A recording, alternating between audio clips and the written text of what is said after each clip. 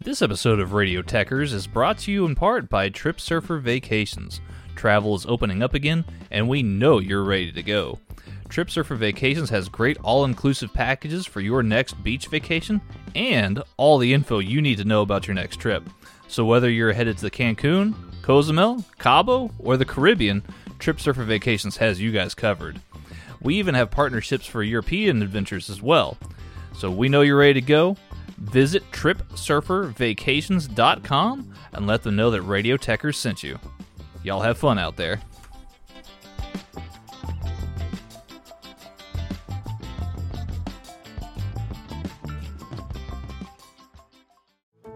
How did we become Central Ohio's most trusted team of orthopedic experts?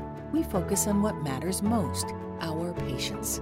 At Orthopedic One, we know we're only at our best when we're helping you get better. And every day, your commitment to overcoming pain and injury inspires and moves us. That's why we bring our best every day to earn your trust. Find a physician near you at orthopedic1.com. This episode of Headlock Talk is brought to you by Austin-based company Naturally Hemp's and their new line of CBD gummies. These gummies are made with 100% baked-in, pharmaceutical-grade, non-isolate-based CBD. What we're talking about here is the entourage effect. The entourage effect refers to the stronger effect you get when combining multiple cannabinoids together, as opposed to just CBD. Full-spectrum CBD, or CBD distillate, tends to be more potent and lasts longer, which is what we're talking about here. Unlike some other brands that use a spray-on CBD, Naturally Hemp CBD distillate is baked in, so you know you're getting the full dose with each gummy.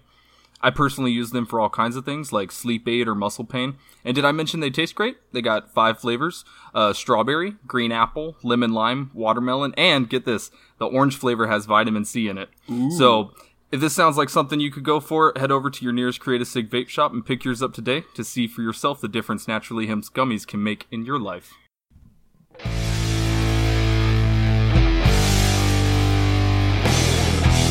SummerSlam has finally come and gone, and yet the summer is still here. So grab a frosty cold drink, sit back, and crack this episode open, and hear what Steven and I have to think about it and all of its aftermath.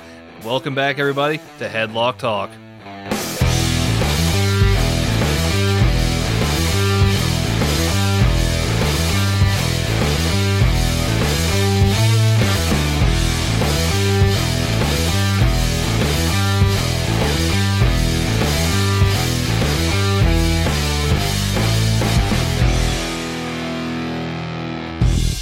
Hot diggity dog, we are back.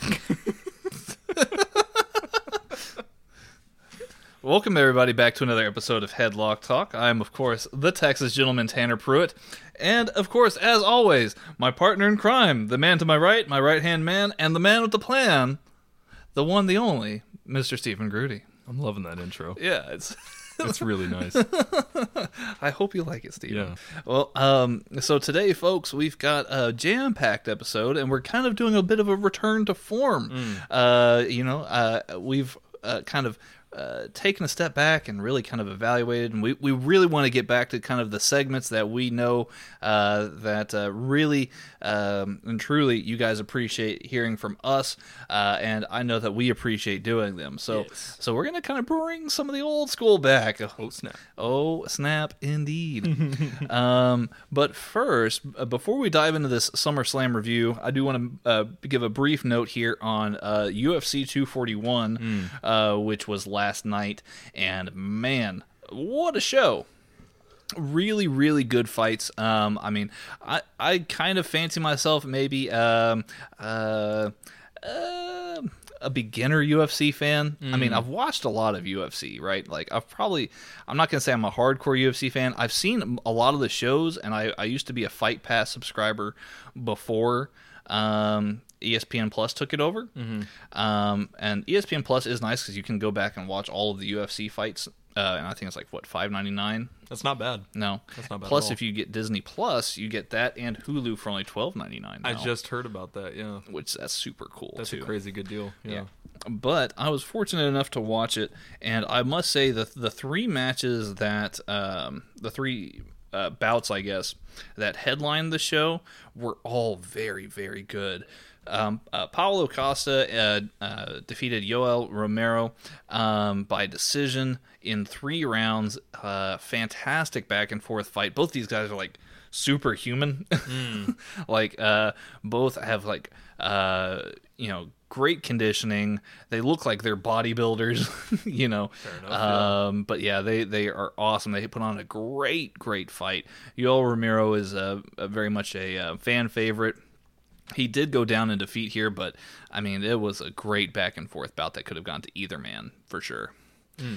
Nate Diaz made his return after 3 years to take on Anthony Pettis, who he himself is a great fighter.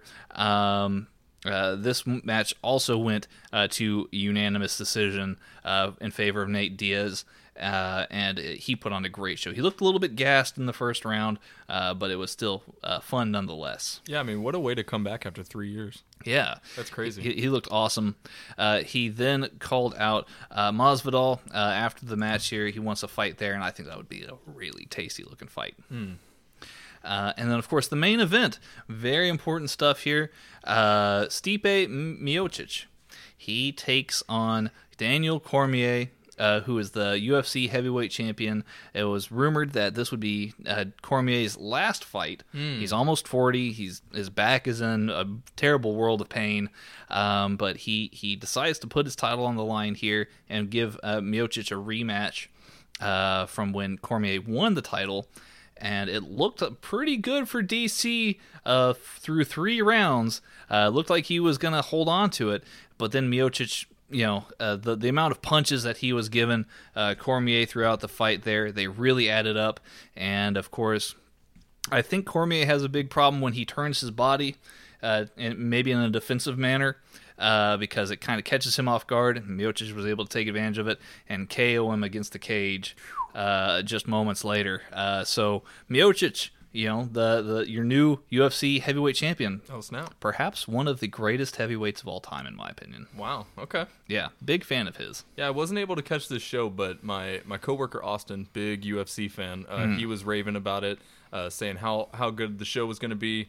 And I think after talking to you and looking at some of it online, I think I'm going to have to check the show out. It's good. I don't watch a lot of UFC. I'm not a fan, but I wouldn't call myself a fan necessarily just because I don't catch it too much.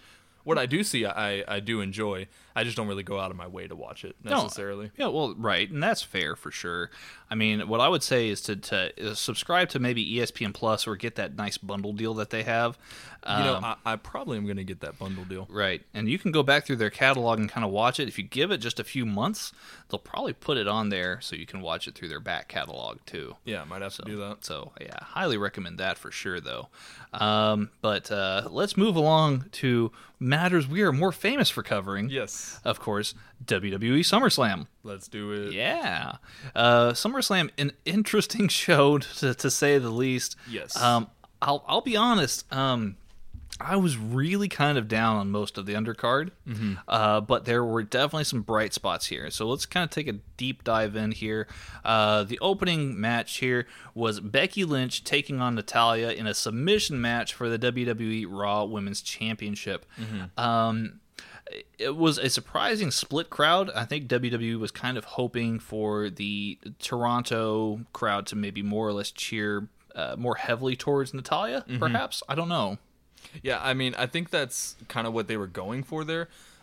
Just because, we watch a lot of WWE, we can kind of read between the lines on some of the decisions of how the match is going to go and kind of the momentum of the match. And it almost seemed like some of the bigger, more drawn-out spots were given to Natalya, specifically to give the crowd the opportunity to really put her over heavily. I don't know if it did the full effect that they were hoping for necessarily, just because the love for Becky is very strong almost anywhere you go. Yeah. So, like you said, it was a very split crowd. I do think that they were trying to give Natalya some of the bigger spots. But, I mean, all in all, it was a decent match. Yeah, it was really good. I mean, there was a unique spot where Becky tried to put on the sharpshooter, and that definitely got a lot of heavy boos. Yes. But which booing for Becky, I'm not used to. That's kind of crazy. it was interesting to see. Then, of course, when Natalya puts on the sharpshooter, the crowd is all for it. You know, it's a member of the Hart family using the sharpshooter in Canada. Of course, it's going to be over. Right? Yeah, I mean, it was a good match. Definitely some nice spots. I did like the moment where they were like trading their submissions with Becky hitting the sharpshooter and Natalya going for the disarm her. Definitely some cool spots. Oh, where they traded back each other. Yeah. Yep. I do want to say though, I saw this particular spot in the match get a lot of love, and I really didn't like it personally. Oh. And this was the spot with Natalya hitting the sharpshooter through the middle turnbuckle. Oh yeah.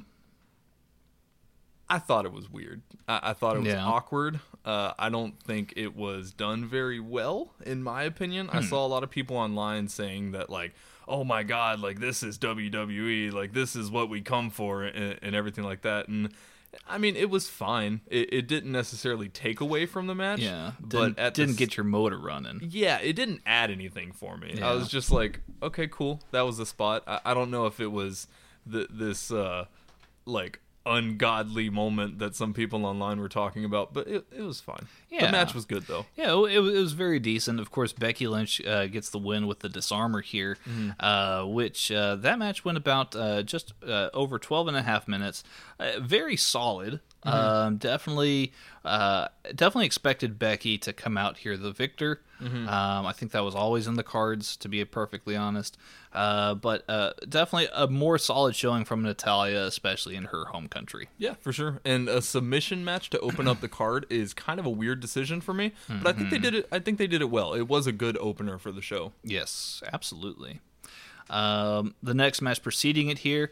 Are we doing star ratings? Do you want to do star ratings? Yeah, we can do star ratings. Okay, yeah. We for those listening here, tune in Tuesdays on Brainbuster Radio, where we've got the G1 finals review show, and we actually don't do star ratings. Right. So, maybe a little bit of a trade-off here.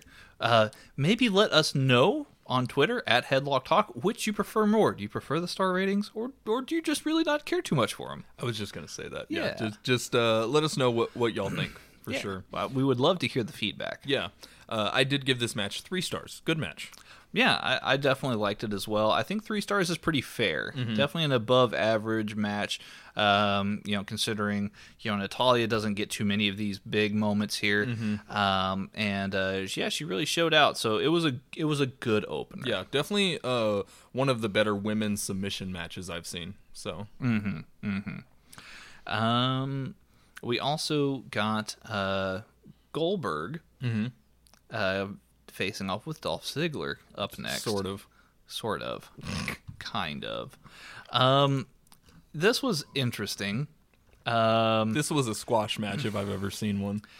Well, so here's my problem, right?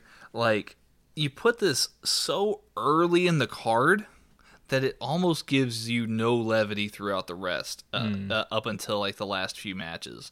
So, I mean, if it was me, I would have actually put this second to last before Seth and Goldberg. Yeah. Not Seth and Goldberg. Seth and Brock. Breck Losner.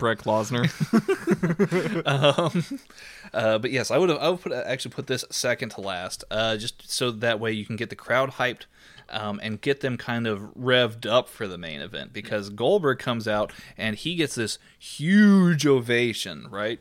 Ziggler comes out before the match, cuts an awesome heel promo where he's like, y'all don't deserve me. And then he goes on to say, like, I'm the best pro wrestler in the world. Well, yes, laughable. No disrespect to Dolph. He's very, very good. Dolph's a great wrestler, but don't be saying things like that, man. Especially where I had a weekend where I got to watch Okada versus Ibushi. Like, seriously. don't tell me this. Yeah. But more seriously here, best pro wrestler. He not sports entertainer, not that is a good point, Tanner. yeah, not anything else. They let him say pro wrestler, and then on the next night on Raw, he said it again. I'm the best pro wrestler. So I'm confused as to what you're trying to tell me now, WWE. Are you okay with paying the taxes that comes with being a professional sport again, or are you just ribbing me here? Yeah. Dude, that went completely over my head. I'm glad you mentioned that. That's an interesting point. My jaw dropped when he said that. I was like, "Are you kidding me?" Like that's so weird that he would say that. Yeah. But of course, the security goes out to Goldberg's locker, bangs on the door. Goldberg, comes out looking like the badass that he is, and Great shape. He's in super good shape, Excellent shape. and he just murders Dolph Ziggler. Yeah, just murders him like a few times actually. Right. Dolph, he gives Goldberg a super kick right away. Goldberg kicks out at one. A second super kick by Ziggler. Once again, a quick kick out by Goldberg. Goldberg then, just shrugs everything off. Spear, jackhammer, 1, 2, 3. That's the win. Yep. Goldberg starts to leave. Ziggler says that you hit like a baby, or something along those lines. Something to that effect. And then he's still selling the spear and jackhammer.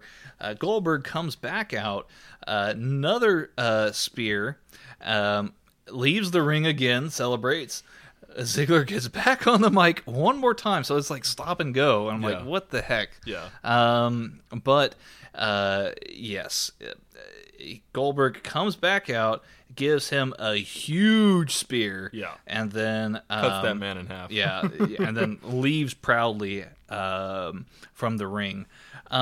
Again, very, very odd placement putting this here. Again, I would have put it second to last just because the crowd reaction, they really wanted to see Goldberg. So with that, maybe in hindsight, putting that at the end of the card would have been better. Yeah, I definitely agree with that. It's probably a much better place for it. The match itself was fine. It was super quick. Definitely a squash match for sure. I'm giving it bonus points just for comedic value, really. Just because Ziggler, like, rolling on the ground, obviously defeated, going on the mic and being like, oh, you hit like a baby, and, bring it on, old man, and all that kind of stuff. Right. And then Goldberg coming out multiple times and just shutting him up. It was pretty funny. So it was great. Yeah. So I'm giving that one 2.5 for the match itself. Now I will say whole package probably about 3 stars for comedic value alone. Yeah, I would say about 2.5 is fine because it wasn't even really a match. It was just it was just an ass kicking. It was kind of just a moment. Yes, very much a moment kind of thing. Yes, which for better or worse, there's nothing wrong with that. Backstage, we get the New Day doing a promo hyping Kofi versus Randy Orton later that night. We have Xavier Woods, who is looking like Stevie Wonder. He is with Big E. They tell Kofi that they have a special gift. Gift for him that since they're in Toronto tonight, they brought in Drake, and of course it's not the Drake that you think it is. Yeah. Instead, it of course is Drake Maverick. Yes. Looking the most famous Drake there is. Absolutely. Dressed in I believe it was like a basketball jersey and a hat and shorts and whatever. Trying to rap, I guess. Kofi is like, that's not Drake.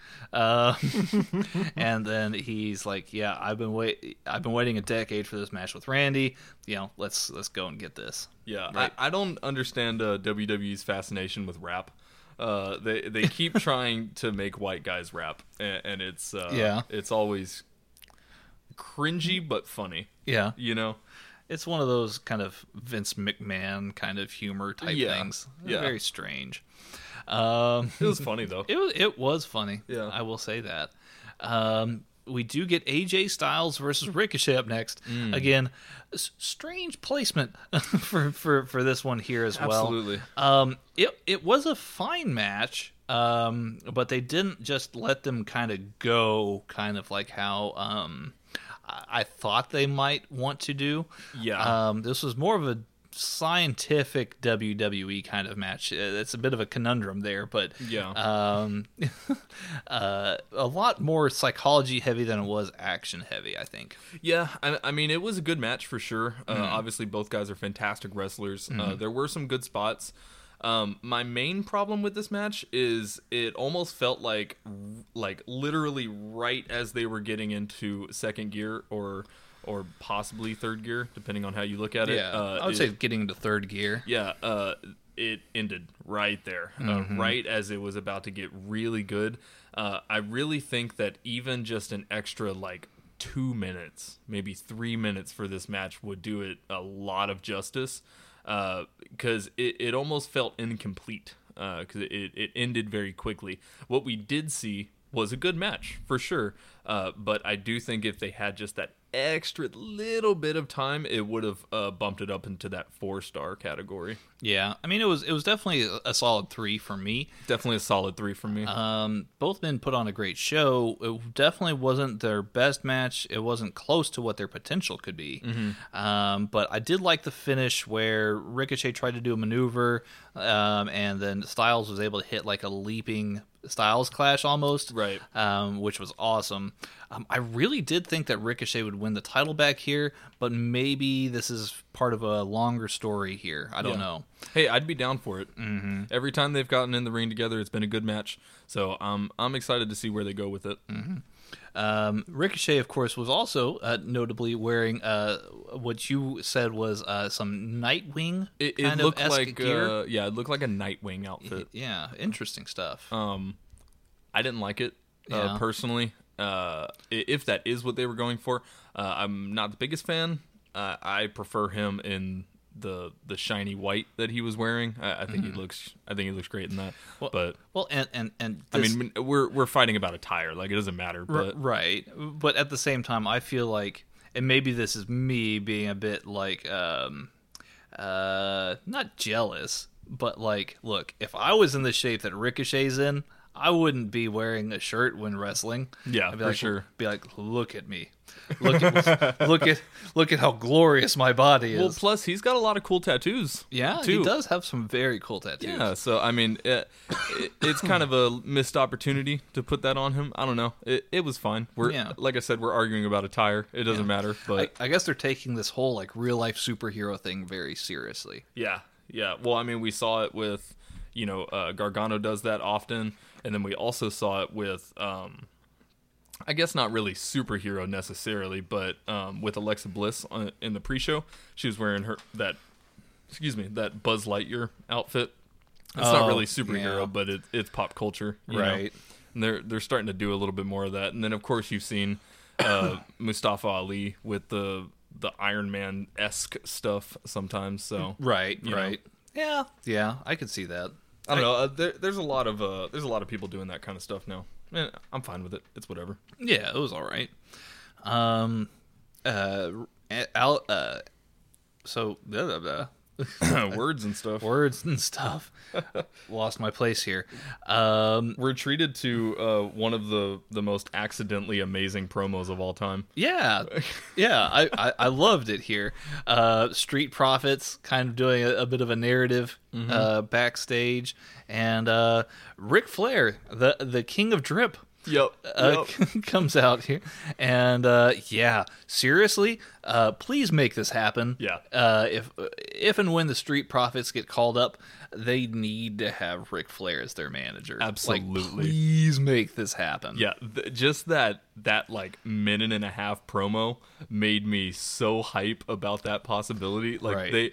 They have such good chemistry, and Ric Flair is really known for that crazy wow, let's get it, that kind of stuff. And Street Profits are really good about that too. They fed off that energy. They fed off each other so well, and it was just hilarious and exciting.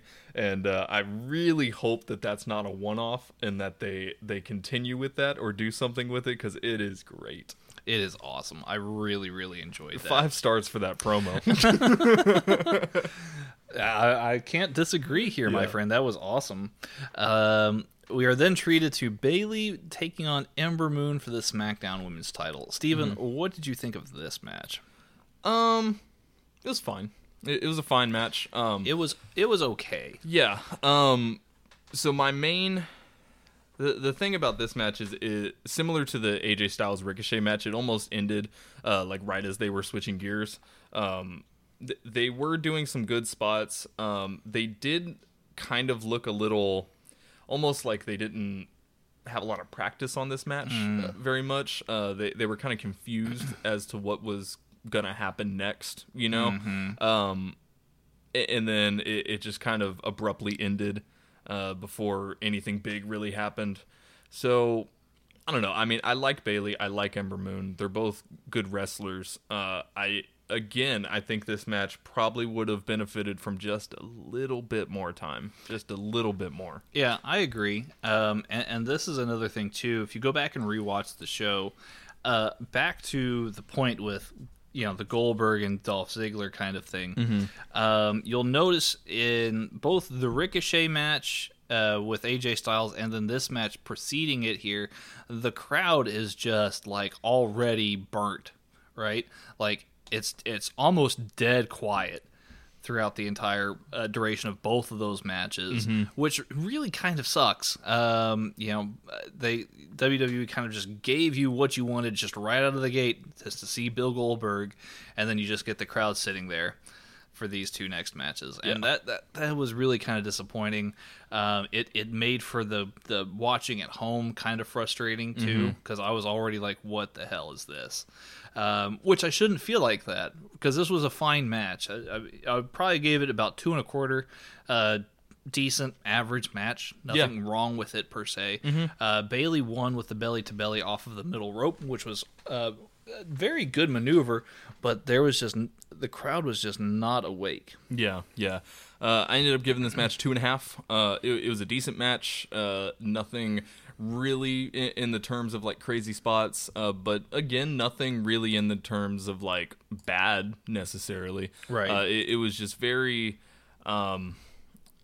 what's the word? It was just kind of slow for a little bit, and then it ended, which I really think that it was going in the right direction for sure. And if they had given it just that little bit more time, it would have been a lot better. But yeah, 2.5 for this one. I think both these ladies deserved a lot better for sure. I will say, Ember Moon in a title match on a pay-per-view, awesome.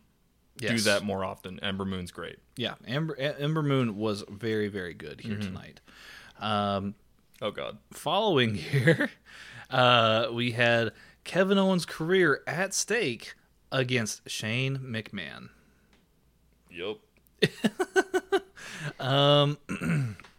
Again, the crowd was just not up for it that much, the match itself, but they were really hyped for Kevin Owens. They were 110% behind him the whole way through. Huge pop when he came out, too. Absolutely. Yeah. Shane declared that Elias would be the special enforcer here for the match. Steven's shaking his head. Steven, say something. My throat, you got to say something, man. I got to clear it. Man, I don't know. This match was... I mean, we said it before in the SummerSlam like preview that I like the storyline that they were going with here, and I think they did a great job building the match. I do think that. But it's just another Shane McMahon match. I knew there was going to be shenanigans because of Elias as the special guest referee or special enforcer or whatever it was. Yeah. And unfortunately, I kind of got what I was expecting here. It was a lot of shenanigans. Good stuff from Kevin Owens for sure. His stunner is beautiful. He does a great stunner. But yeah, it was a Shane McMahon match. Yeah. You know? I mean, well, and the other thing too, I mean, the story of the match is you have Elias as a special enforcer outside. He keeps tripping up Owens and causing a distraction. So Owens comes out of the ring. He starts jaw jacking with Elias. He comes back into the ring, realizing, oh man, I was at the 9 count. I almost lost my career here. You know, there's that multiple times throughout the match. He then leaves, goes out of the ring to get a steel chair, and he's like, I'm going to hit Shane And it's like, okay, well, that's kind of dumb. That's also the end of your career right there. So the ref then takes the chair away from Kevin Owens, and Kevin Owens then uses this as an opportunity to hit a low blow on Shane and hit the stunner for the win. So, yeah, I mean, this was good because Kevin Owens was highly entertaining. But in the same regard, it's like, did I need Elias being there constantly making the distraction on Kevin Owens? It did detract from the match a little bit for me. Yeah, I mean, especially after seeing, granted, I did see this before the G1 final, but after seeing the spot or the way that Gedo played out his part in the G1 finals match and just doing shenanigans, but it was very select. It was very select, very subtle, yes, and was done in a way that actually added to the match. Yeah, it was done very appropriately. Exactly. This was shenanigans that did nothing but hinder the match. I do, Shane's not the greatest wrestler. Everyone knows that. No, everyone knows that. But Shane can put on good matches given the right time, given the space, and with the right person. So I think if they had just let Kevin Owens and Shane go at it, shenanigans aside, no steel chair, Elias go in the locker room, it would have been a lot better. Yeah. Or at least, like, if you're gonna bring Elias out, like, make him, like, jump out through the crowd, like, while the ref is, like, down or something, and then, like, smash up Kevin Owens and lay him out on the outside, right? And then, because like the moment that they were like, "Oh yeah, Elias is going to be special guest referee," you instantly knew what kind of match you were getting. Yeah, 100%. And like, leave something to be desired. Like, don't put all the pieces in front of me, and because WWE is a very straightforward promotion almost. Yeah. So like, if you give me all the pieces, me watching WWE for so long, I know what you're giving me. Right. No, absolutely. So. Yeah. I gave this match 1.5. I really was not about it. Kevin Owens deserves better than this. I'm tired of the shenanigans. I don't know. I gave it about 2.25. I actually, admittedly, I do somewhat like the chemistry that Kevin Owens and Shane McMahon have. It's not the greatest, but I do think that in ring wise, they have decent enough chemistry, right? Yeah. I mean, it's not Kenny and Okada, obviously. It's not Gargano Ciampa, but there's something there. Yeah, I mean, I definitely which agree keeps with things you. Interesting, but with Elias there, they weren't given that space. It was just like, here's the kind of match it's going to be. It wasn't, I don't know, very disappointing match for me.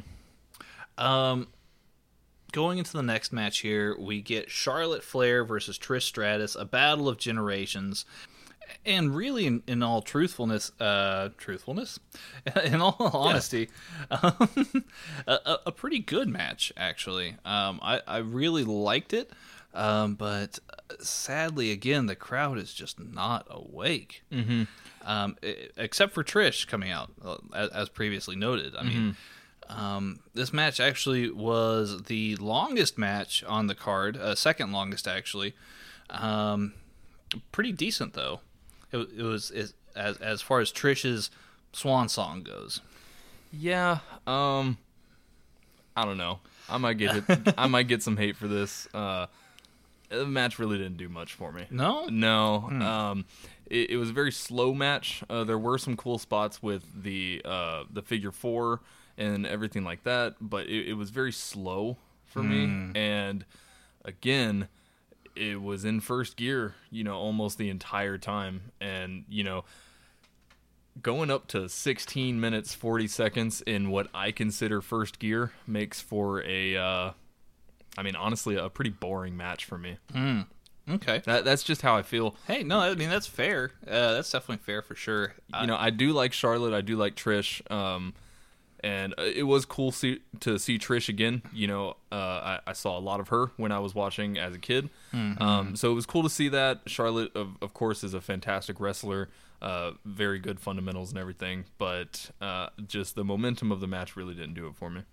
Yeah, I mean, and I definitely get that.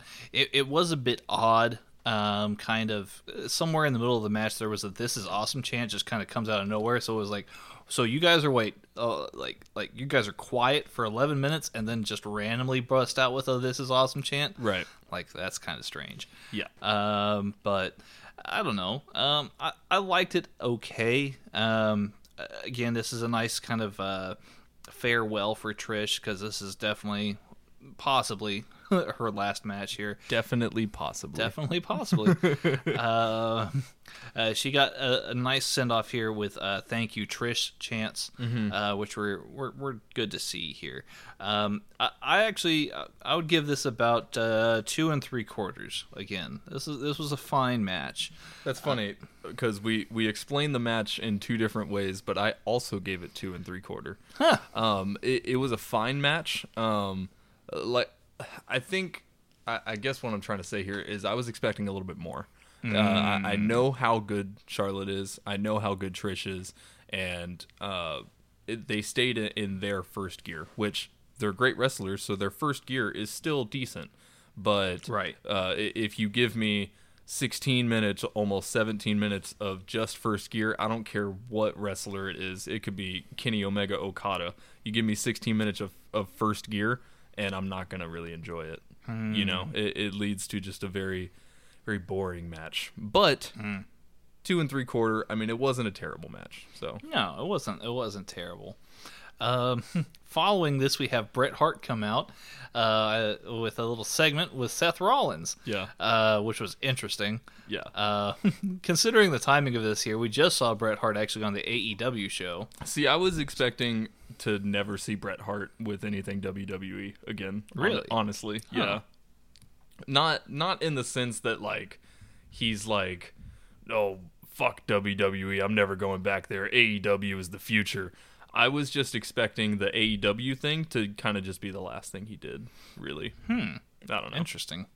Yeah, I mean, it was funny because, I mean, it's like he presented this, like, huge, like, awesome looking belt for AEW, and then it's like, well, Seth, don't forget you're fighting for the Universal title tonight. And I was like, that thing looks like shit compared to that beautiful, beautiful belt. Yeah. Right. Like, don't get me wrong, I still think the IWGP title is the most beautiful title that there is, but that AEW one, though, that one looks very, very close second.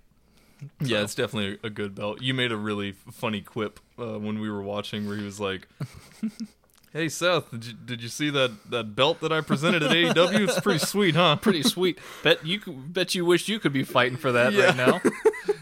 Jeez. It was pretty funny. The next match here,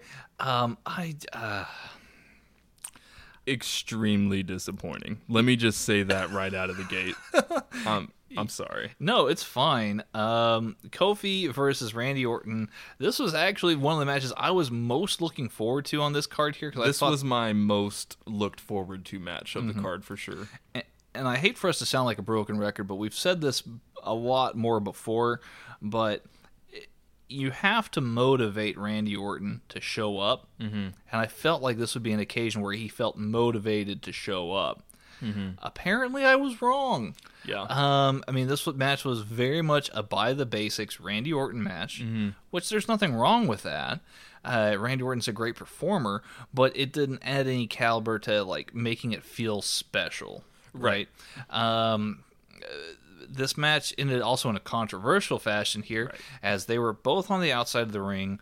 Randy is beating up Kofi in front of his family, and Orton's, like, staring down, like, Kofi's wife and his kids, and, like, Kofi gets pissed, starts beating the hell out of Orton, and then the ref, not on camera, counts to 10 and rings the bell. Right. So apparently this whole time he was just counting, unbeknownst to us. Right. You know, to the viewer at home, we're like, what is this, a disqualification? Or what, the count out? What happened? Well, yeah, I thought it was a DQ at first, and so I was asking myself, like, well, what did either of them do to get DQ'd? And then you were like, oh, it was a count out. And I was like, I would have never gotten that. Right. It's like that. I mean, that was the only logical explanation because we didn't see the ref counting in one frame once that I can recall. Right. So this was very, very strange. Yeah. I mean, the match itself, obviously, like you said, Randy Orton's a great performer. Kofi Kingston's really coming into his own as a WWE champion. They're both honestly really solid right now. But again, the match itself was a little slow for me. I want a little bit more. I don't know.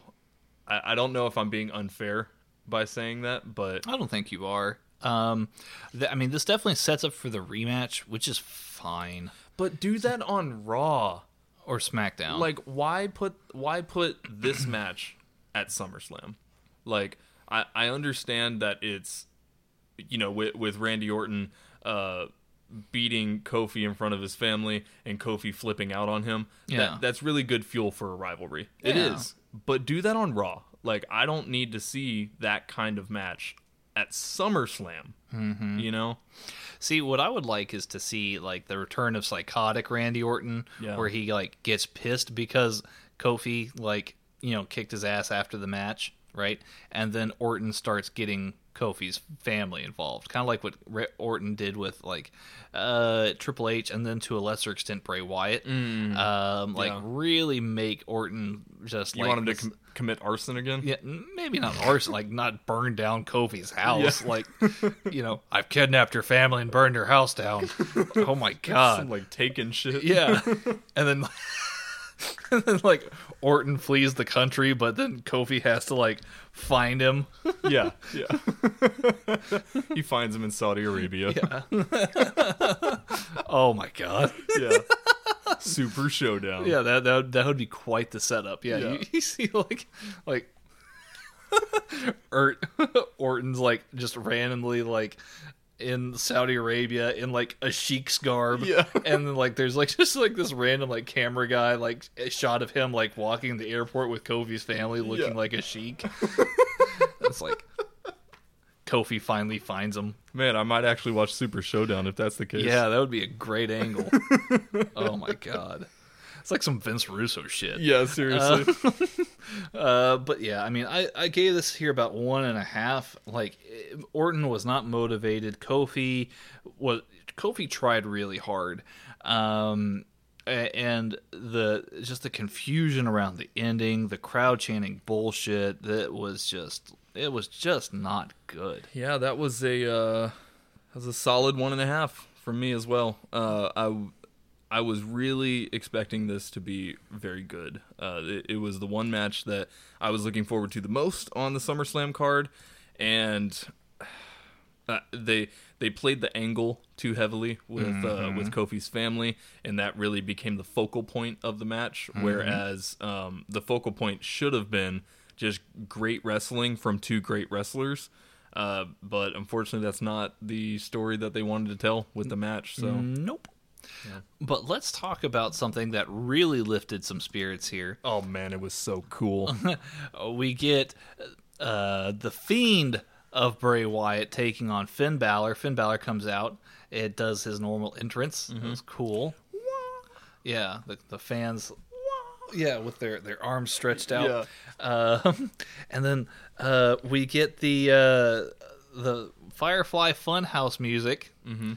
And then it kind of like gets like distorted and drowned out, and then you get like a death metal remix version of Bray Wyatt's normal music.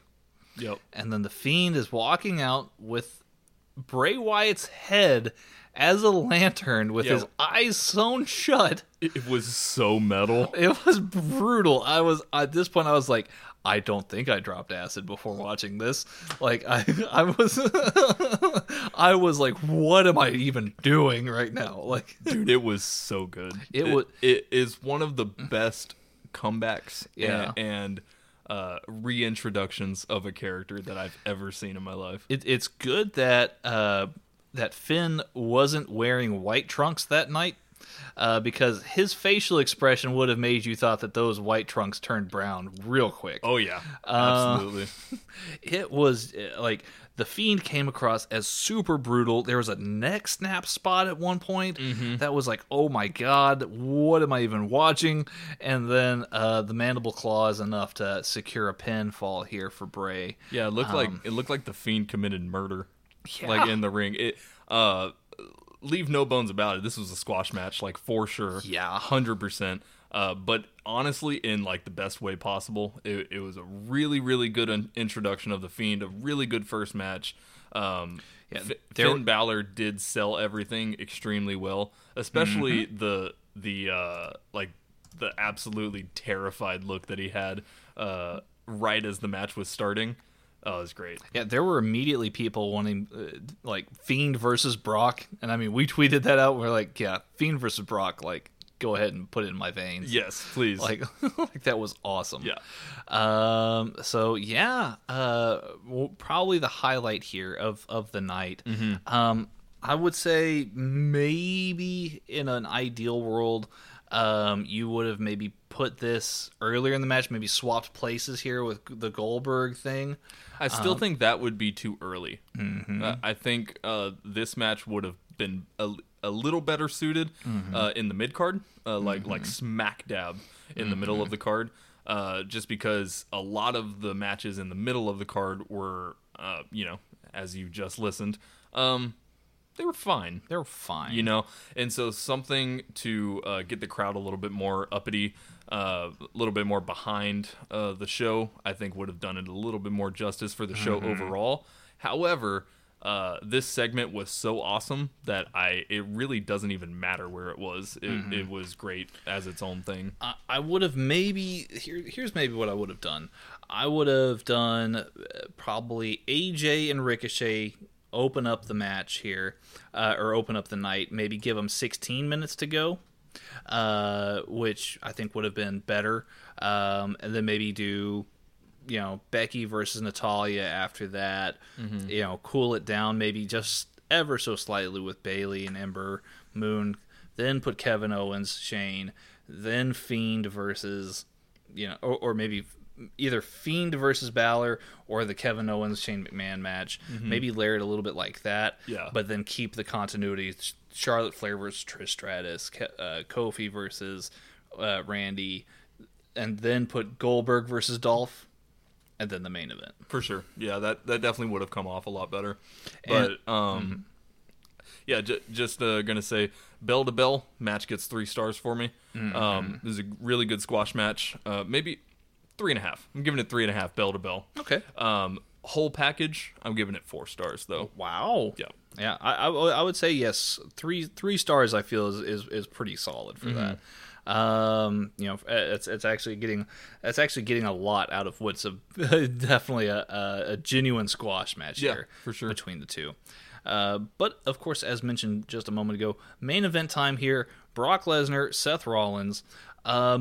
I do have a few gripes about it, but this was actually a lot better than expected. Absolutely, yeah. No, this was way better than I was thinking it was going to be. Honestly, just 'cause, I mean, I don't lie about how I feel about Brock. I really don't like him. I wish he wasn't there.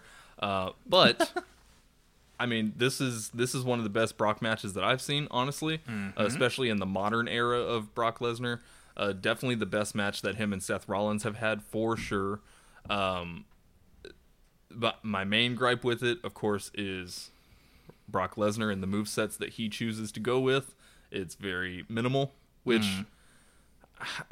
I don't know. That's a gripe for me. It might not be a gripe for someone else, but when you have a guy that's supposed to be as big as Brock Lesnar is in terms of like popularity and being a great wrestler, I expect more than 3 or 4 moves from him. But it is what it is. There were some cool spots with Rollins jumping off the top rope into the announcer table through Brock. That was really good. The multitude of stomps at the end was really good. So I'm giving this match 3 1/4. I actually really enjoyed the match, surprisingly. Okay. I'm actually very conflicted about it for some of the things that that the points that you just raised here, Steven, right? So, like, I thought it was a very good match. It was very high-paced in a surprising sense here. I don't know if they were trying to, like, convey that just Seth has adrenaline pumping or what it was. If that was supposed to be what they were doing, then, you know, maybe the commentary team could have done a much better job about conveying that here. Because Seth Rollins perpetually falls into this trap that a lot of baby faces in WWE do, where it's like, okay, you're going to sell when you're actually having moves done on you, but you don't sell even after the fact when you're actually doing moves, right? So, you know, if your ribs are to the point where you were coughing up blood, right, which he was on Raw, they did that. Yep. Why are you doing the triple dive out to the outside? Why are you jumping off of the top turnbuckle? Because it's SummerSlam, Tanner. I know, but if you do that, can you at least just be like, oh my God, my ribs. Yeah. Like, oh my God, I think I might die. Yeah. Right? You know, something like that. And tease the 10 count. Give me something a little bit more to show that this means more. Yeah. Right? But in all honesty, I love the pacing of it. And I really didn't think that that Rollins was going to reclaim the Universal title. After a couple of F5s, I was like, he's done. Like, this is done. And he kept kicking out. Yeah. So Rollins lived up to his guarantee here. He did win the Universal title back. So good for Seth. Yeah. Yeah, I mean, it was a good match. In all honesty, this is what the WrestleMania match should have been. Yes. So I absolutely agree. Yeah. This is definitely what the Universal title match should have been. So overall, I would say a thumbs in the middle, maybe slightly pointing upwards, show. Definitely worth checking out, at least for the Rollins and Brock Lesnar match here. The Styles and Ricochet match was also very, very good. Yeah. So, and if you want to, catch a clip of that Fiend match as well, because it's a really awesome moment.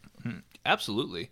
And just to kind of give you a brief little bit of the aftermath here of kind of what happens on Raw the next night, let's play an old favorite here, one of our original games, Wordplay. So this is a fill-in-the-blank kind of game here, where we bring up a topic. Of course, the next night on Raw, we have Natalya in the ring. Her arm is damaged from the submission that Becky Lynch had her in, the disarmer. And she's talking about how she had a dream that her dad was saying how proud of her he was. Her father, of course, passed away a year ago, roughly. And then Sasha Banks music hits. And she goes in, she gives Natalya a hug, she goes to get a microphone, but instead she attacks Natalya. And then, of course, this leads to a face-off and brawl between Becky and Sasha. Sasha sporting some awesome blue hair, by the way. Yeah. Okay, so wordplay here. Sasha Banks returned to WWE, and her heel turn was blank. Can I pick two? I mean, it's just fill in the blank. So I mean, just put in some words there, Steven. Awesome yet conflicting. Ooh. So I like Sasha Banks a lot. Both of us are big fans of Sasha Banks. She's a fantastic wrestler, very good on the mic too. Very good at selling storylines, very good at selling a lot. Sasha Banks is awesome. Yeah. The reason I'm conflicted about it is because ever since WrestleMania, with the triple threat between Charlotte Flair and Becky Lynch, and who was the other one? Ronda Rousey. Yeah. Man, I can't believe I already forgot about Ronda. Sorry. Ever since Ronda left and ever since that triple threat, WWE's been having very bland women's storylines. Extremely bland. And so maybe Sasha can come in, give a really nice feud with someone, and, kind of bring that back a little bit. But at the same time, that's just another thing for WWE Creative to focus on and not focus on other storylines that are going on right now.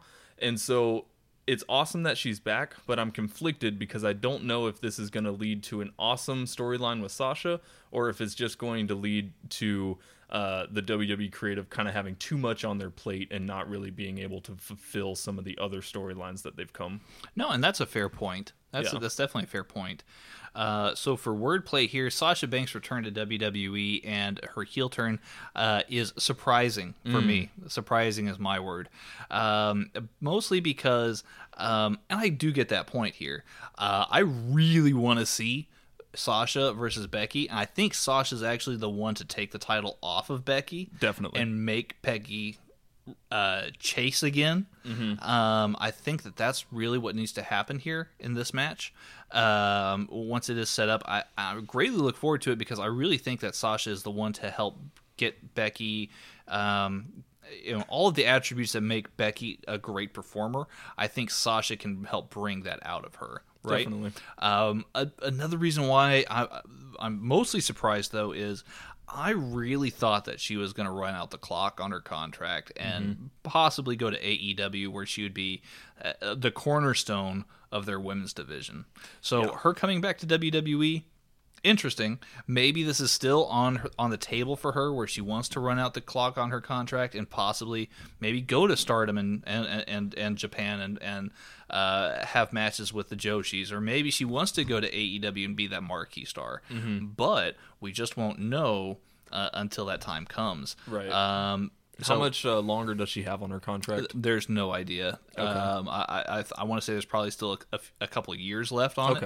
But what WWE did to a few of their stars is that they've added time back on at the end for any missed time that they had, whether it's injury or taking personal leave or whatever. So dick move. Yeah, totally. Dick move. Total dick move. Yeah. Yes. So if you agree with us here, or if you have other ideas of wordplay, how Sasha Banks' return to WWE and her heel turn made you feel, definitely hit us up, Headlock Talk, at Headlock Talk on Twitter. So check us out there. Moving on, another big announcement from Raw this week was the return of the King of the Ring tournament. Yes. This was one of our wishes. Our wish came true. One of our wishes from previous episodes is to bring back King of the Ring or make more relevant tournaments here, and I definitely like the play here. So we're actually doing a new game here for King of the Ring called What Are the Odds? Oh, snap. So the name of the game here is that we're going to kind of look over these matches and kind of give what are the odds that these competitors actually go to the next round. So with that being said here, let's look at the Raw side of the bracket here, Steven. We have one match here which looks to have worlds of potential, Cesaro versus Samoa Joe. So what do you give here? What are the odds, Steven? Cesaro and Samoa Joe. I think right now it would make way more sense for Cesaro to go over here, just because Samoa Joe is, kind of doing his own stuff on the side right now. Cesaro's been in and out of Raw, I would say. But Cesaro's great, and I really think that a tournament could bolster him up a little bit more. So I'm going to go like 70% Cesaro, 30% Samoa. 70% Cesaro. Yep. Interesting. Interesting. So I'm a little bit mixed on this one here, but I got to take a stance. And I think that with Samoa Joe still being in between a good guy and a bad guy here, more leaning towards bad guy, the Raw side of the bracket needs more bad guys here to advance. So I think the people respect Cesaro a lot more. And they'll probably end up cheering for Cesaro a lot more. He has a lot more crowd-pleasing moves, I would say. For sure. So I'm actually going to give, for what are the odds? The odds are Samoa Joe 80% to go on to the next round, and Cesaro 20. Okay. Yeah. Moving on, though, we've got Ricochet versus Drew McIntyre here. What are the odds, Steven? Ricochet and Drew McIntyre. So, just right out of the gate, Ricochet's going to win. Oh, wow. 100% Ricochet. Oh, 100% odds on Yeah, Ricochet. Yeah, Ricochet's Wow. going to win this. Looking at the other people on this card, it's kind of very clear the type of tournament that WWE is trying to have with these guys. A lot of them are smaller. A lot of them are cruiserweight guys. And Ricochet fits that bill to a T. So I think with this is going to be one of the ways that Ricochet is going to get a really big push. So yeah, I'm going 100% Ricochet. Wow. Okay. And that's surprising because there's a lot of people online thinking that Drew McIntyre is a heavy favorite to win the whole thing. Oh wow. Well, I guess that's what Steven thinks. Of Drew your predictions. McIntyre's there to put Ricochet over. Oh wow. Fiery takes here from the one, the only Stephen Grudy. I actually agree with you, but not nearly as heavily. Fair enough. I'm going to give this 70-30 to Ricochet. 70% chance Ricochet moves on to the next round here.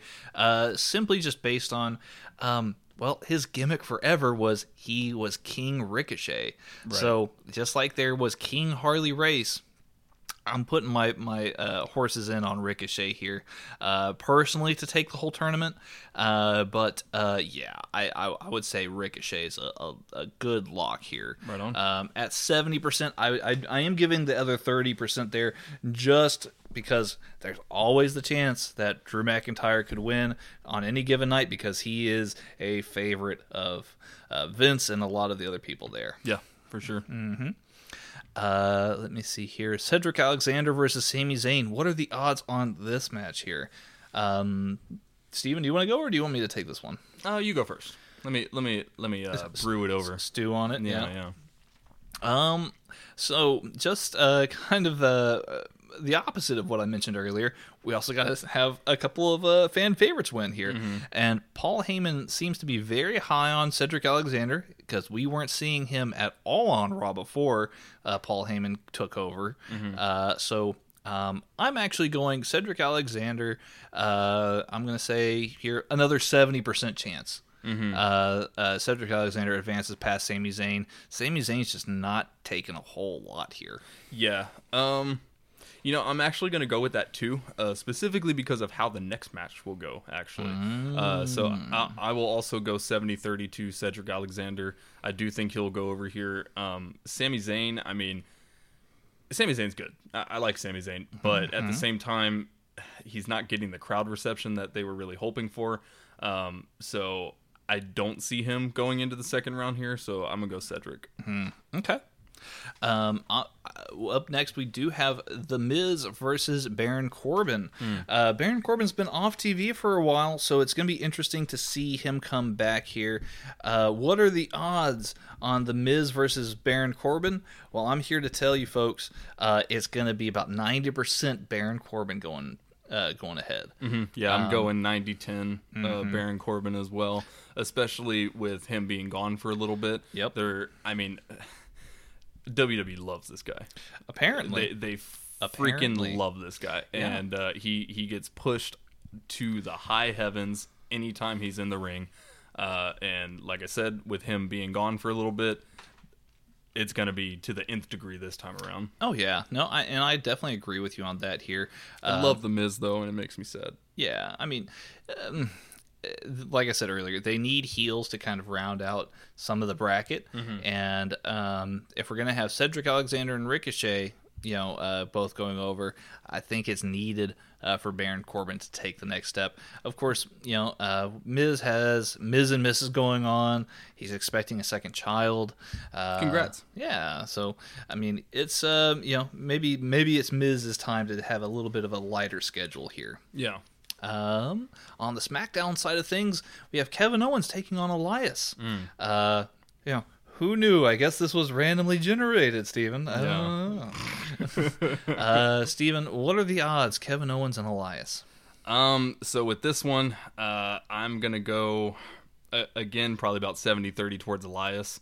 I do think Elias will win here, especially with Kevin Owens picking up the win at SummerSlam. If they want to continue that storyline with, Elias being Shane McMahon's enforcer or whatever, I do think Elias will have to go over here just to keep that going a little bit. Yeah, I would say actually about 85 Elias. Yeah. You know, I can certainly foresee Shane coming out and causing a big commotion and, Yeah. and continuing that rivalry there, kind of screwing Kevin Owens out of being a King of the Ring. Man, but this next match though, It's gonna be so good. this might be my favorite pairing off here in the tournament so far. Mustafa Ali takes on Buddy Murphy. Yeah, I'm all for this here. And Buddy Murphy had a star-making performance against Roman Reigns the other night on SmackDown. It was an awesome match here. As much as I like Mustafa Ali, I actually would like to see Buddy Murphy advance here in the finals, and I do see that happening. So I'm actually going to go about 80% here on what are the odds Buddy Murphy is going to advance. I'm going 90% Buddy Murphy. Really? Yeah, he's been having a really good push, and like you mentioned, that match with Roman Reigns, huge star-making performance.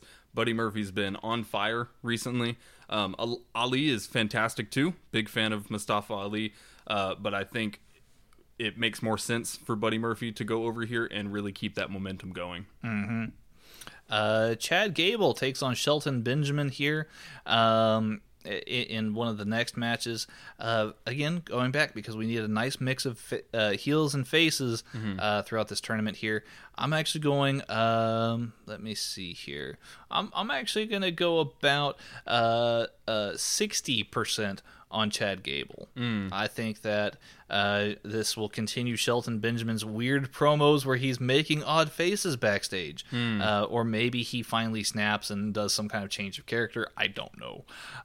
But because we do need a good kind of heel and face kind of ratio, I'm going to go ahead and go with Chad Gable. Yeah, with this one, this might be a cop-out answer, but I'm honestly going 50-50 on these guys.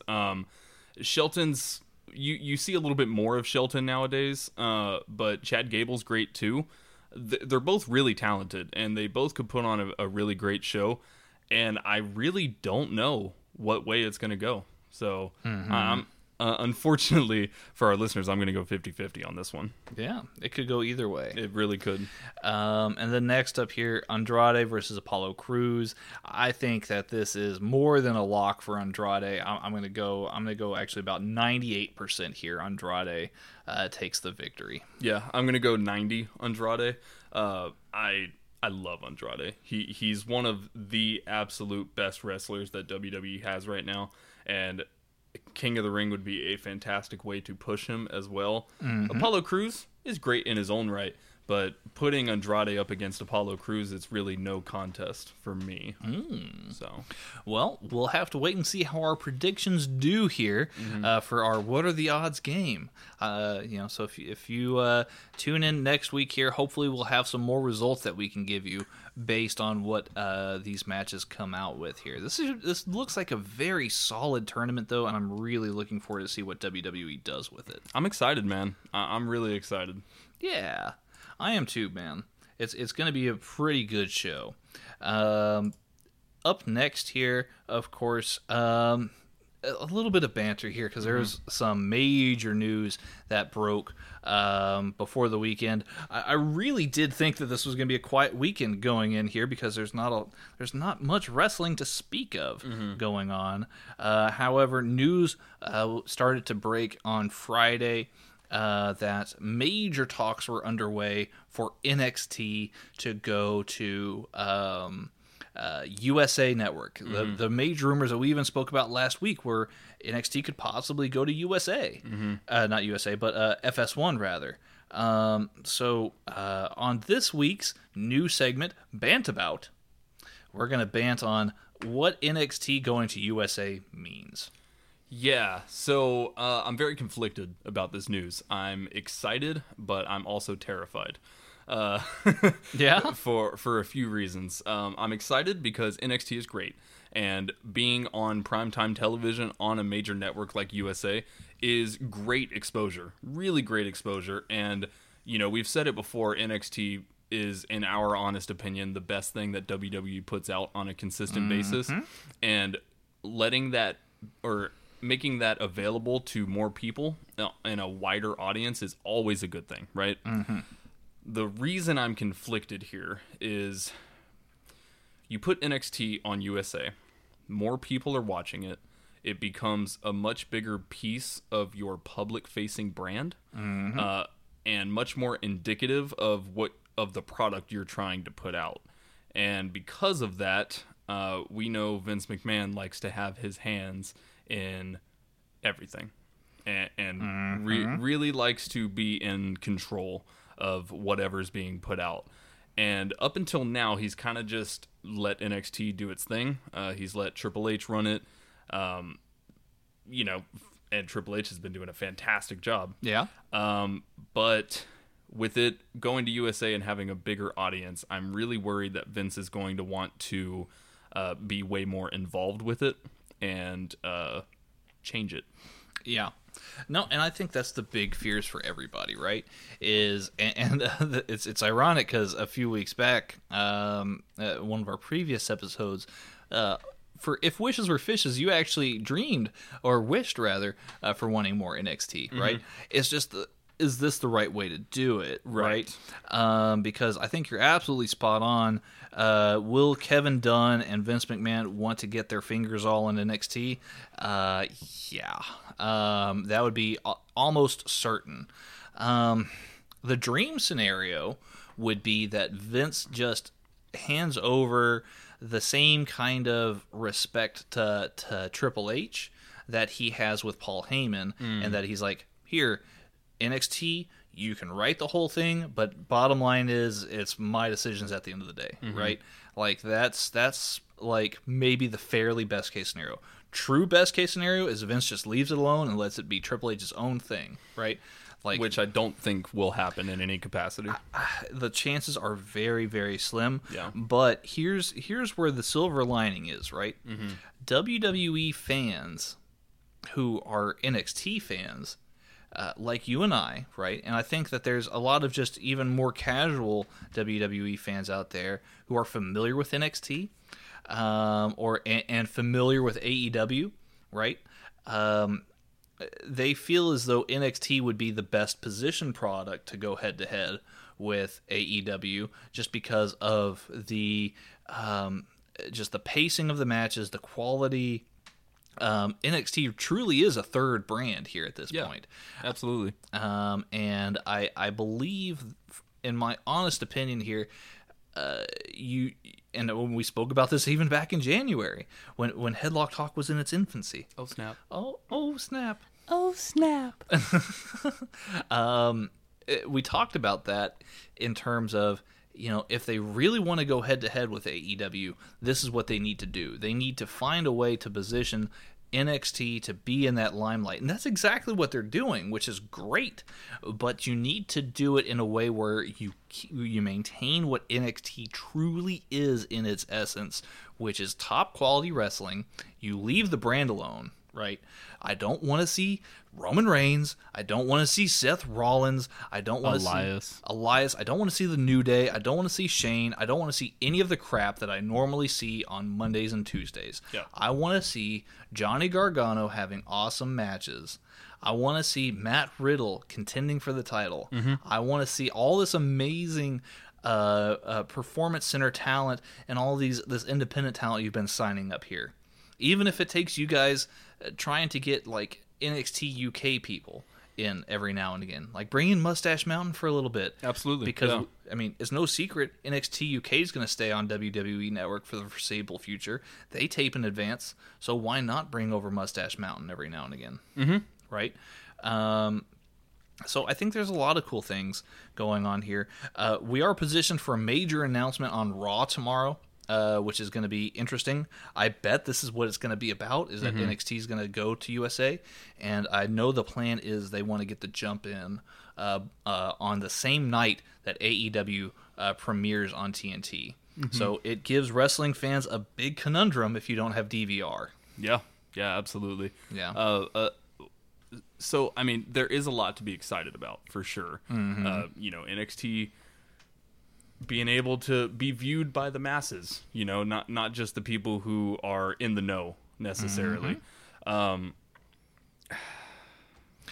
I will say I am very thankful I have DVR, by the way. Yeah. And if you guys have like a streaming service like YouTube TV or Hulu Live or any of these other ones out there, PlayStation View, yes, use that DVR upgrade option if it doesn't already come with it. It's going to be well worth your time and energy to get that as an option as a wrestling fan, so that way you can make sure to catch both shows. Yeah, one thing I'm worried about with this is Raw and SmackDown right now both go on the network a month after airing on live TV, right? And yeah, maybe like a month or 2 months, yeah. Right. And NXT goes almost immediately onto WWE Network. I'm really worried that that will become the case for NXT as well, where it's aired and then maybe a month or two later goes onto the network. I watch NXT on the WWE Network exclusively. That's how I keep up with it. I mean, it is very possible that you will have that option to view NXT on Hulu. Mm-hmm. It's very, very possible. I mean, yeah. I don't like change. I know. It takes a little bit of that specialness away, and I get that. Here's the other thing to think about, too. They want to make it more likely than not a 2-hour show to kind of take up the same. They want to have it start at the same time and run the same span as the AEW show on TNT, right? So you're going to have to write a lot more content, which I think the team in NXT for writing has no problem in doing that, but that's just a lot more workload, and you're going to have to go deeper into that talent pool within NXT to pull that off. I still think that takeovers are probably good at having maybe 5 or 6 matches, but every week on NXT TV, you're probably going to have about 5 or 6 matches there too. Yeah. Right? Or you could just go the Raw route and have a 3-hour show with 2 matches. That too, Steve. That too. We'll have to wait and see. You know, I'm excited for the future. I'm also apprehensive. So we'll just have to wait and see what WWE is going to do with it. It would be interesting. I know I mentioned NXT UK previously, but it would be interesting if they did maybe an NXT and NXT UK mashup where you get 1 hour of NXT and the other hour of NXT UK. That would be dope. Yeah. I'd be down for that. For sure. Maybe. Yeah. Who knows? But because we have this crystal ball here, and I appreciate you listening and hearing us bant about on NXT to USA here. I don't need a crystal ball here for our next and final segment here, Steven. All I need are these flippy floppies. By the way, I mean, I've been wearing this Speedo the whole time, and you've said nothing about, what I've been wearing. Yeah, you're looking a little like Matt Stryker over there. That is a wink and a nod here to maybe something that you'll hear in the very near future. Steven and I have an exciting series planned. We're going on a little bit of a vacation here for a minute because I'll be out of state, and Steven, he'll be hanging out, just kind of meditating. Doing it big. In all honesty, playing Borderlands 3. Shout out to my Borderlands players. Hey, look at that. But yeah, we're gonna do a little bit of battery recharging, if you will. But with that said, we've got something a little bit special here that we've been working on and making episodes in advance for. So look at just be on the lookout in the future. But anyway, back to my Speedo and my flippy floppies here. It is time once again for If Wishes Were Fishes. It's underwater. I'm running out of air in my oxygen tank. Oh, shit. It just got real. I know, right? Speaking of real, Steven, I hear you got a real list of wishes over there. I do. It is very real. I'm up for it, Steven. What do you got for me, man? So, with NXT moving to USA... Possibly, maybe. Who knows? Possibly, allegedly, maybe. Definitely, possibly. Like 99.899992574%. 9. Allegedly going to USA. There's going to be a lot more tapings and a lot more travel, I think. They might do it live. Right. Right. And I would love to catch an NXT show in Austin. Ooh. Yeah. Yes. So if wishes were fishes, as soon as NXT moves to USA, maybe not as soon as, but at some point comes to Austin for a taping. I would love that. And Yes. you and I would definitely be going. Absolutely. That's not even a question. Yeah. I mean, I would just... and I know that there's no way to do it, right? Because Austin just does not have the stadium yet, because they're gonna have this new outdoor stadium for Austin FC, right? Right. Hopefully WWE might want to do some events there, but yeah, it's very hard for them to have maybe a major show in Austin. Yeah. But yes, I would absolutely love to see a takeover or an NXT taping here in Austin. That would be awesome. Maybe even do something like during ACL or South by Southwest. Yeah. South by Southwest would actually be pretty ideal because you could just put a tent up. Mm-hmm. And Yeah, I remember catching a Raw at Frank Irwin Center one time, and Frank Irwin Center is not necessarily big enough for like a SummerSlam or a Survivor Series, but it is definitely well more than big enough for a takeover. So, Yeah, man. I love that wish. So I'm going to actually give you the prized Megalodon for that wish because I want to go see that so bad. Snap! Yeah, I know. Big, Thanks. I don't know where I'm going to put this fish, but thank you. Big fish doing it big. Yeah. Yeah, man. If wishes were fishes, right? I wish that on the next pay-per-view, Sasha Banks gets that title off of Becky Lynch. I know Man, that soon, huh? I know I hinted at it earlier, but I think that would be the right move. And then Sasha gets to play the smarmy chicken shit heel that she was so good at in NXT. And she becomes the boss once again. Yeah. And then helps Becky find herself in becoming... going back to the journey to becoming the man, finding herself again.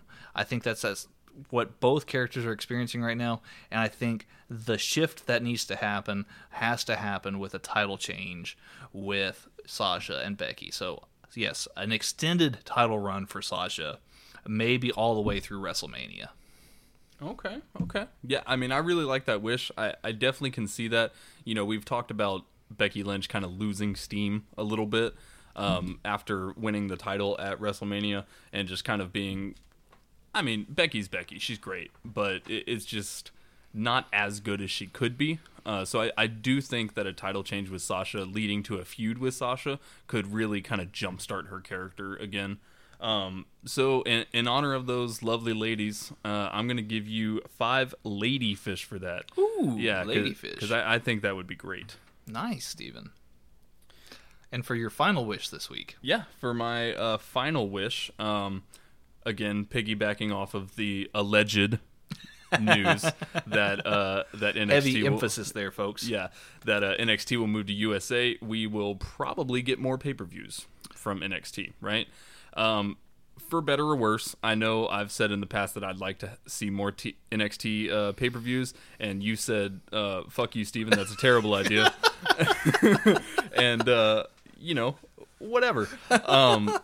But... Look, I'll clarify. I'm okay with maybe 6. Okay. 6 is probably just the right amount of takeovers. Okay, well, what if you make this the 6th one? NXT Royal Rumble. Well, there is an NXT Royal Rumble. What? I mean, it takes place the night before the Royal Rumble. How did I miss this? I mean, it's not like... Okay. Let me step back. It's not a Royal Rumble match. There's not a Royal Rumble that happens on the NXT the I night didn't think before. so. Yeah. But I'm sensing a but. Go ahead.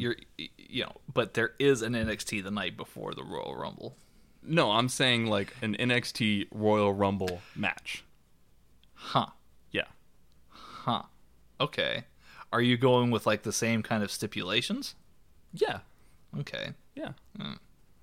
Exactly like a Royal Rumble match, all of the implications leading up to WrestleMania, all of that stuff, just with an NXT roster. Interesting. Yeah, I thought I was dumb for a second. I was like, "There's no way there's an NXT Royal Rumble match. What are you talking about?" Yeah, no, you're right, man. You're right. No, I think that's a fine wish. I think that they would have to do it in a very special format. See, I was actually one of the wishes that I had here in my noggin of wishes. The noggin of wishes. I really wanted a gauntlet match to determine the new number one contender to Adam Cole. Yeah. A Royal Rumble could get you there for sure, right? I feel like a gauntlet match might be more up NXT's alley, but I still do like the concept. It's just whether or not there's enough guys and gals possibly on the roster to actually do a Royal Rumble, right? I mean, you could probably do like maybe even a smaller Rumble with like 20 guys, maybe instead of the full 30. Maybe like a 10. Yeah, 10 to 20 maybe. Yeah, I could see that. I could definitely see that. Maybe have like a story where Adam Cole's like filling in with Kyle O'Reilly and Bobby Fish and Roderick Strong into positions in the Rumble to ensure that he doesn't face anybody he can't do anything about. I think that could develop a good story, especially if you want to go with a split like that, what they were trying to hint at with Roderick Strong, or maybe even Kyle O'Reilly for that matter. So yeah, I mean, I think that's an interesting concept. I think it's going to grow on me with time. Right on.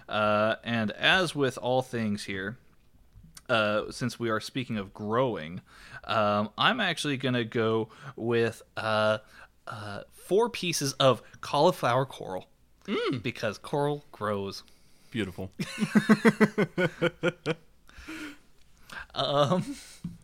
What you got for me, Tanner? Yeah, I mean that last wish really took a lot out of me here. Let's see here. It seemed like you hated it at first. No, I actually like I said, it grew on me. Yeah. So I find it to be very interesting. Yes. So now we have Buddy Murphy having these matches with Roman Reigns, right? Correct. And it was a very, very good match, too. And I believe here, if I'm not mistaken, I saw it just a moment ago, and I just want to double check to make sure I saw it right here. Yes. So apparently announced for SmackDown, we were going to have Daniel Bryan versus Buddy Murphy. Sweet. Yeah, that's an awesome match. Yeah. So it looks like Buddy Murphy might be in this kind of creeping into the main event scene here, right? But I feel like we got to give him some gold, right? Yeah. So what I would like to see here is actually a bit of a face turn for Buddy Murphy, making him look more like a sympathetic character. And I want him to actually go after Shinsuke Nakamura for the United States Championship. Because I feel like with Buddy Murphy, he's emulating Kenny Omega a lot, and I feel like Nakamura could be the guy who could give him the next step, and a U.S. title would make a lot of... Nakamura is the Intercontinental Championship. He has the Intercontinental title, right? I'm so sorry. It swaps so much. I mean, an Intercontinental title would still that's actually same effect. That's actually more prestige, I think. So yeah, I think a feud for the Intercontinental title between Nakamura and Buddy Murphy would be awesome. Only if Buddy Murphy actually wins the Intercontinental title off of Nakamura.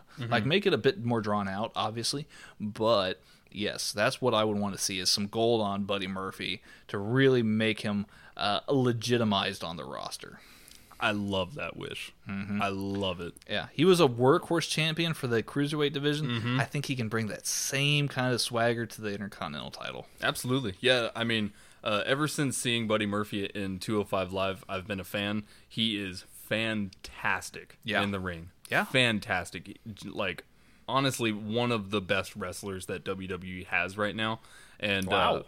Oh yeah, 100%, dude. Buddy Murphy's great. Yeah. And I do think that a match with Shinsuke would be perfect for him, if they allow it to. if they allow it to be exactly what it is, like a Buddy Murphy versus Shinsuke match. Allow for it to what it needs to be. Right, like I don't want to see the babyface versus the champion. I want to see Buddy Murphy versus Shinsuke Nakamura. You know what I mean? Like, right. I don't know if that makes sense. No, but it absolutely does. Yeah, and if they do that, I think that would actually help both of them put on a really, really solid match. And hey, putting gold on Buddy Murphy, I am all for it. So yeah, I love that wish. I'm gonna give you a Megalodon for that. Wow, I'll take it. I would love to see that. Well, thank you for the fish, Steven. Absolutely, thank you for your fish. Well, guys, it's been another rough and rowdy episode of Headlock Talk. We hope you've enjoyed the review and the comeback of some of these old segments and the introduction of some of these new ones. Yes. So we've got a few other new segments in the work here. Yeah, I hope that you guys enjoy them as we roll them out. I hope you guys like Bantabout, because we do. Yeah, it's very fun. Bantabout was fun. It was stress relieving, I feel. Yeah. Because I'm don't get me wrong, I'm really stressed out about all this NXT stuff. Yeah, me too. Me too. Mm-hmm. So, with that said, we do ask that if you haven't done so already, go ahead and hit that subscribe button to wherever. Boop. Yeah, exactly, just like that. To wherever you listen to your podcasts, whether it be iTunes, Spotify, Google Play, Podbean, or more. And also, be so kind as to leave us a 5-star review and rating, because the more that we can get our ratings boosted up, the more that we can help you guys and get more content. Me and Steven desperately want to have a second day out of the week at least where we can talk more wrestling, whether that be he and I over Skype or whatever it might be, but we just got to make the time and devotion to it. We want to see that gets good results, and we can only really and truly do that by seeing an uptick here in our ratings and in our iTunes and just overall play standing. So be kind, hit that subscribe button, give us a rating, tell us what you think of Headlock Talk. But also, we've left you guys a lot of room here to hit us up on Twitter. So we would like to hear your thoughts on what we talked about today. Hit us up, Headlock Talk, at Headlock Talk, rather, on Twitter. We're very responsive. You know, I've always got my phone on me. I'll be more than happy to write you back. Yep. I'll try and keep it under 280 characters. I'll try my best. Yeah. Depends on what the topic is. Yeah, I might go off. Yeah. Right.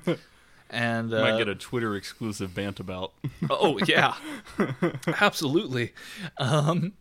So of course, if you're like EC3 and you're just hanging out at the parties, but you wish that you had some company, well, Headlock Talk is for hire.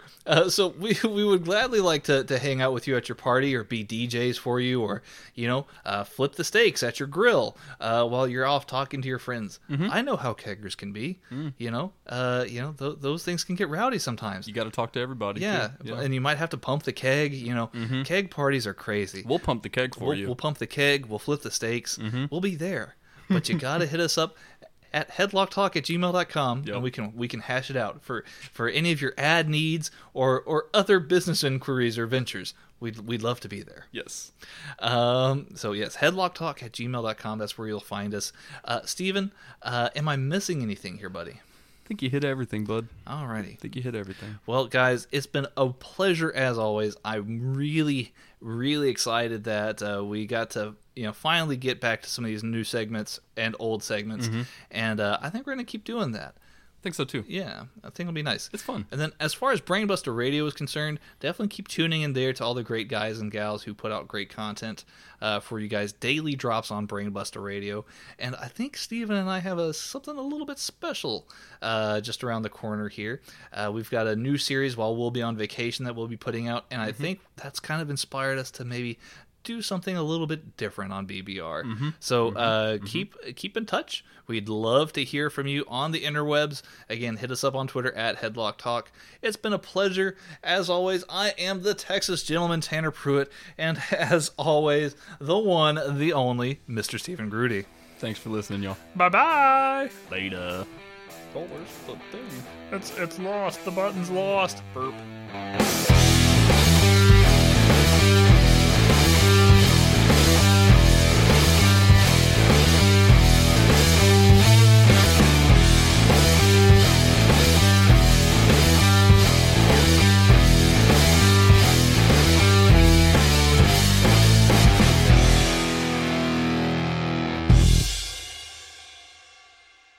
I'm a CoverGirl. I'm a CoverGirl. I'm a CoverGirl too, because I use CoverGirl Simply Ageless Liquid Foundation. America's #1 anti-aging foundation brand. Simply Ageless is skincare and makeup in one. It instantly reduces the look of wrinkles and even skin tone. With hyaluronic complex and vitamin C for plump skin and a healthy youthful glow. So be a CoverGirl like me. And me. And get better skin at any age. Try Simply Ageless Liquid Foundation. From easy, breezy, beautiful, CoverGirl. At Zenni, we believe everyone deserves access to high-quality, affordable eyewear. That's why we offer stylish prescription glasses for men, women, and kids starting at just $6.95. Our online factory direct model cuts out the middlemen, so you save. At Zenni, you get the same quality frame and lens options that you'd get from an optician for 1/10 of the price, including blue blockers, progressives, prescription sunglasses, and more. The best part? Try on any frame, anywhere with our 3D virtual try-on. Zenni.com. Eyewear for everyone.